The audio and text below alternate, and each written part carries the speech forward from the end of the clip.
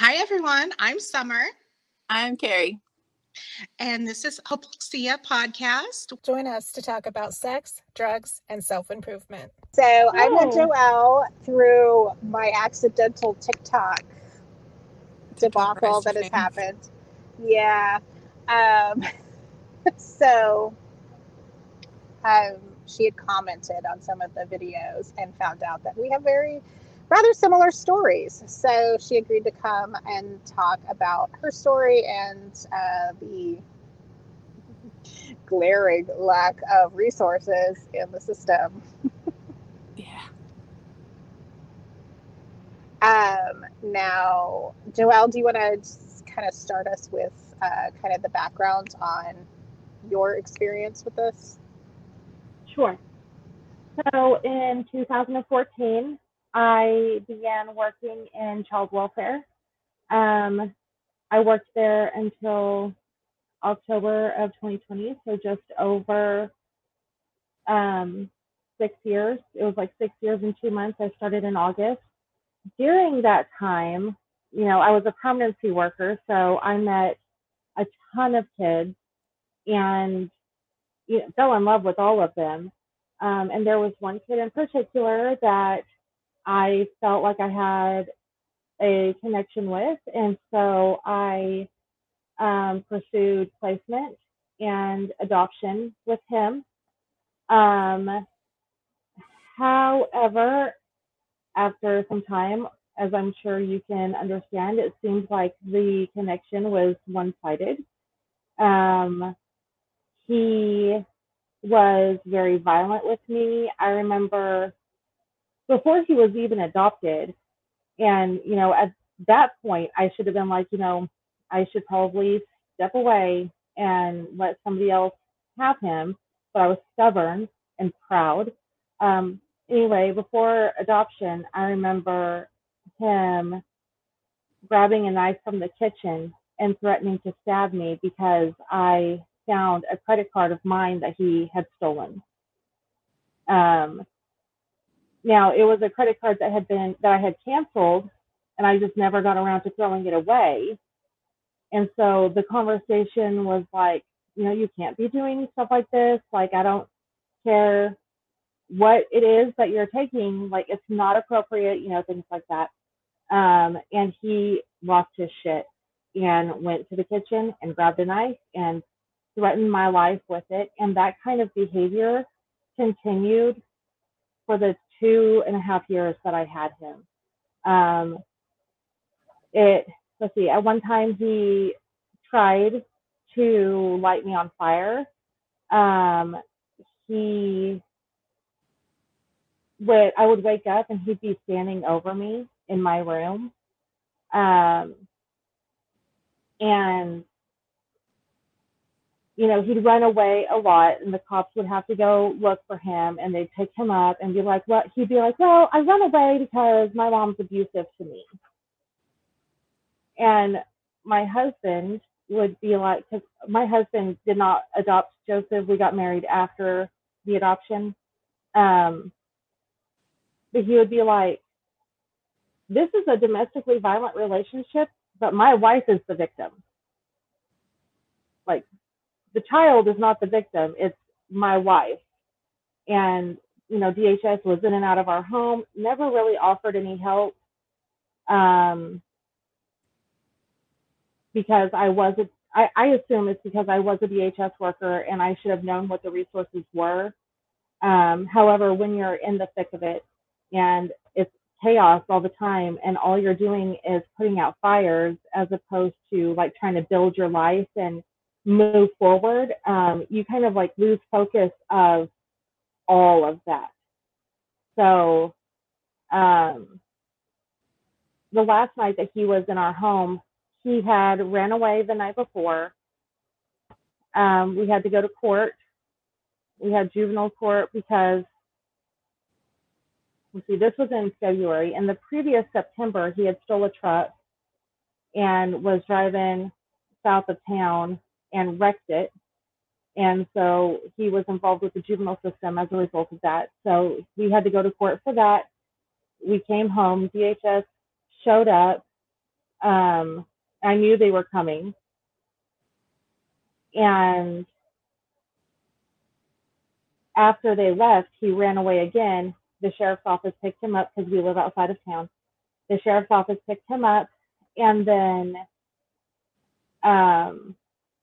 wound up keeping him for 3 weeks in juvie because the judge got sick, and then he rescheduled the hearing about him running away. And it was at that point that I was like, my life is so peaceful without having to constantly worry about what's going to happen to me or my husband or my stepkids, who, I mean, I consider them my kids, but legally they're my stepkids. Not having to worry about our safety at all because the threat was gone from the home. And so at that point, I contacted my attorney and was like, so I need you to go to court with me because I'm not bringing him home. It's not happening. And so she went into court with me and she was like, you cannot charge her with abandonment because of all of this going on. And the judge was like, okay, we'll take him into custody. And like, that was it. I mean, he still tries to contact me, obviously, but I don't answer the phone, or if I do, if I am not paying attention and I answer the phone and I hear that it's him, I hang up. So do you know why he's trying to contact you? Like what his motivation is? My counselor, so I was in counseling for the entirety, just about, because of all the trauma and everything. And she suspects that it is because I'm kind of like the victim that got away, I guess. Like he's kind of hyper focused on me because he didn't get to fully accomplish everything that he wanted to here. And I'm not entirely sure about that. I do know that every time I hear from him or anything about him, I have a traumatic response to that. We were in family counseling together, and the day that he ran away, actually, we had a family counseling session, and he lunged at me in the counselor's office. And it was with his counselor, not mine, because I wanted to ensure that he felt comfortable talking and trying to work through whatever issues we were having. So he lunged at me, and I instantly dissociated. And I was gone for like 5 minutes. Apparently his counselor tried everything to get me back, and it didn't work. So how old is he? He is 15 now. How old was he when all of that was happening? So he went into custody at 9. He came into my home at 11, and then he left my home right before he turned 14. So did you have I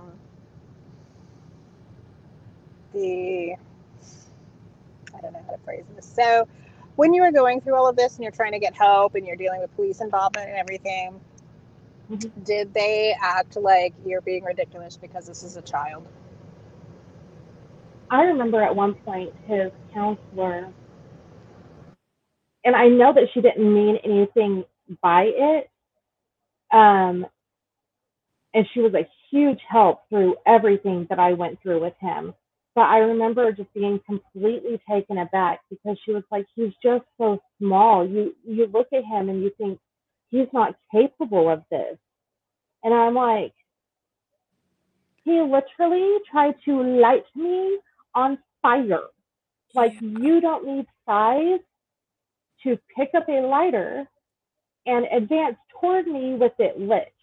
You don't need size to break into my room at night and stand over me and intimidate me because I don't know that you're there until I wake up because I feel like I'm being watched. At what point is he going to run away, find a knife, come back and slit my throat? Yeah. So I was very taken aback by her being like, he's just so small. And then like the court system, they were like, well, obviously you're not parenting him right. And I'm like, I would love for you to take him into your house and you try to parent him for a week. Give it 1 week. That's it. Yeah, that seems to be the two most common things we get told is this is your fault because you're the parent, and what's the big deal? They're just children. You should be able to handle this. Which, I mean, okay, fine if they're 4, but when I've got a kid that's the same size as me, what am I supposed to do, right? Like, and my daughter was coming up with weapons. I don't even know where she got them. They're not anything I ever owned. So obviously she's like stealing them from neighbors or something. So if she can do that, okay, to come up with a knife, how do I know she's not going to find a firearm over there or something, Exactly. Exactly. Now my kid, he was small for his age, significantly so. He was probably the size of an 8 or 9-year-old. However, there are still things that you can do despite your size. Yeah, like him breaking into your room, like anything can happen when you're asleep. Like you don't have to be a certain size, a certain age to be able to inflict harm when someone's asleep. Right. Like the first time my daughter tried to kill me, she was poisoning me by putting boric acid in my drinks. You can do that at any size. Yeah. Exactly. And I know that my kid would have done that had he thought of it. There's no doubt in my mind. I remember I took him to get a psychological evaluation. He was diagnosed with numerous things. The one thing that stood out the most was childhood antisocial behaviors. And during the review of it, because the doctor that I used, like she would meet with me, meet with him, and then she'd meet with me again a couple of weeks later just to go over the evaluation and what she found and things like that. And she said, Joell, I am really worried. I worked with her when I was at DHS. Like she was somebody that I used regularly for my clients. So she was like, I'm really worried. I asked him about him trying to light you on fire, and he was just like, yeah, I did that. Like, no big deal. Yeah, it happened. And then she said, do you have a gun in the house? I said, I live in Southeast Oklahoma. Of course I have a gun in the house. She said, get it out now. She said, I don't care if it's locked up. I don't care if it's like in a fingerprint box. I don't care. Get it out of your house now because he will use it against you. Mm-hmm. Yeah, I took mine out of my house too. I had one that it was, honestly, I only had it because it was sentimental. I never ever have shot the thing because it was my grandfather's. Right. And so it was, and so it's just sentimental. And I had to get it out of my house too. It's because you don't know what they're going to do with it. When somebody's threatening to slit your throat while you're asleep and steal your vehicle to leave, I don't really think they're going to hesitate to use a firearm, given the opportunity. Exactly. And I had a similar conversation with a therapist at the outpatient clinic. I'm trying to remember. There's been so many hospitalizations. So I think it was after the first residential stay when she came back, and then of course they came. That facility was really amazing with documentation, and so the outpatient clinic got a lot of information, which was not the case when she came out of other facilities. And so doing that and their eval, and then I have no idea what she said to them after when they talked to her, but she called me into the room and I asked her to step outside, and she looked at me, and I'd never seen this look on this woman's face before. And she says, I need you to understand how much danger you and your family are in. She said, I don't think it's possible to overstate this. And you need to do something or somebody's going to end up dead. And she actually said, that what did she say? She is on the trajectory that is typical of a serial killer. And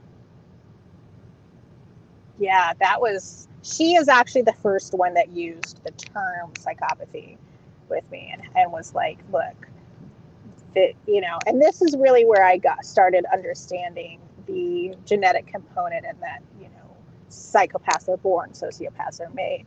Prior to that, I was under the misconception that it's basically the same thing and the two words are interchangeable. So, we had to switch. She's like, you've been approaching this from a trauma-informed direction, which makes sense, because of your experience and everything, but that's not who she is, and that's not where we are. And if you keep doing that, you're going to die. So yeah, she was the first one to actually be really direct with me about that. And that was rather conflicting because I had just had that moment. That stay was 3.5 months, something like that. That was her first residential stay. And so I had that moment that you had of realizing when they're not here, things are smoother. I'm not terrified, I'm not on edge all the time. Like everybody is in a better place. And so I was already conflicted about that. And then here I'm being told, like, well, she has to come home with you. And guess what? She wants to kill you. But I cannot say that I, realized that and made that decision then. I still hung on for another year trying to make it work until we got to the point of she is making threats directly to facility staff. So if you come pick her up, child welfare is still getting involved because now you're not protecting your other kid. So I kept trying until I got to the point where I was in a corner and there were no other real options. But when I had my kid, he actually had 3 different inpatient stays. And so the first one was about an hour and a half away from me, and he was there for a month and a half. The second one was about 2.5 hours away. He was there for about 2.5 months. And then the third was about an hour and a half away, and he was there for, 6 days. And it was super peaceful during the month and a half and the 2.5 months, 3 months, however long it was. And even still, I remember being like, it is my duty to this child to go pick him up and bring him home, no matter how much it fills me with dread. Yep. I had that same feeling every time. And you mentioned the distances to the facilities. What I want people to understand is the way the system is set up, your child is usually in a facility that is several hours away. The facilities that she stayed in ranged from 3 hours to 5 hours away. And that's one way. So we have to transport a child who just attempted to murder me. I have to drive with her across the state. And they said their safety plan for this is we will call you on your cell phone every hour. And if you don't answer, then we will call the police so they can come look for whatever's left of you.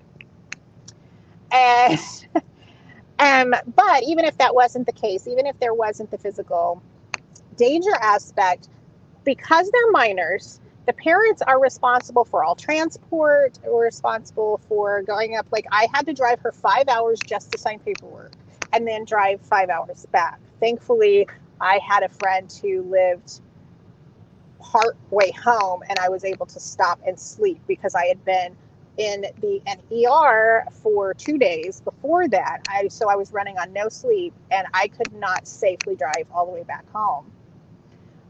And so there were times like I had to drive 3 hours to go pick her up from one facility, take her 12 miles to the next facility, drop her off, sign paperwork, and then have to go home. So, like, people don't understand how even just doing that, I mean, that was financially devastating. She's been out of my house for 3 months, and I am just now, this month, I paid off the last of my overdue bills that I was behind on from the last year and a half of her bouncing around inpatients, because you can't say no. Well, I mean, you can, but then you're going through the abandonment process with child welfare, like, Exactly. which is what ultimately happened. But like, that's not a system that works, and we were talking about looking at out-of-state placements, but then, and I had found a place that I thought was going to take her in Nevada, Utah, I don't remember.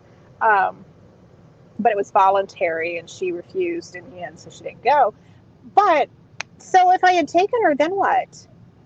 When she acts out and gets kicked out or decides she doesn't want to be there anymore, then I have to drive however, I don't know how far that would be, 20 hours to go get her, because it was like northern Nevada. Families can't do that generally. Right. Like, there's not a system to provide care and safety for the families. Exactly. And the kids.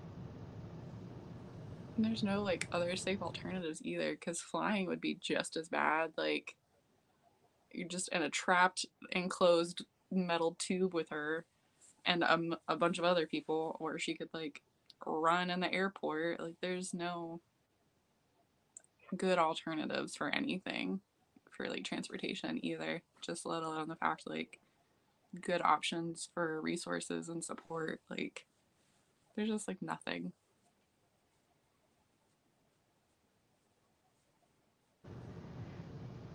Why? That's the question. Like, because I accidentally did this whole TikTok thing, right? I did one video thinking the same 12 people that always watch them and answer was going to see it, and nobody else. So I intended on, because I recorded that. You can see I was in my van. I'm still in my van, but that's a whole other issue. The air conditioner's too loud in my house to record. But I was in my car because I had literally just drove into my driveway from court. That's why I'm looking all shell-shocked, because that all of that had happened, and it all happened so fast. We had went from, I have to prove that I have not mistreated this child, that I am not willfully abandoning this child, that this is a necessity. And we went from that all the way to terminating my parental rights in court in a 2-hour span. Like, it had been a lot. So I recorded this quick video, and then all of these questions have come up. But, and of course, I've been part of like a support group for parents of kids with conduct disorder for a while. And so I knew it was an issue, but then seeing my comments on TikTok, like, there are so many people who just don't think it's important to fix the system. And I'm like, so what? You're just saying that our kids are disposable and it's fine, and our families deserve to be at risk. And because, our kids went back into state care, but what does that fix? Exactly. It gave our household some safety, but it didn't give them additional care, really. It doesn't protect anybody in the future from them. Why is there not a public will to address this? I don't know. That's the point of frustration I'm having. Don't forget to like and subscribe to the channel. And to be sure you never miss an upload, make sure you turn your notifications on. And please come join us on social media so we can continue these conversations in between episodes. You'll find us at Hypoxia Podcast on Facebook, Twitter, Instagram, and TikTok.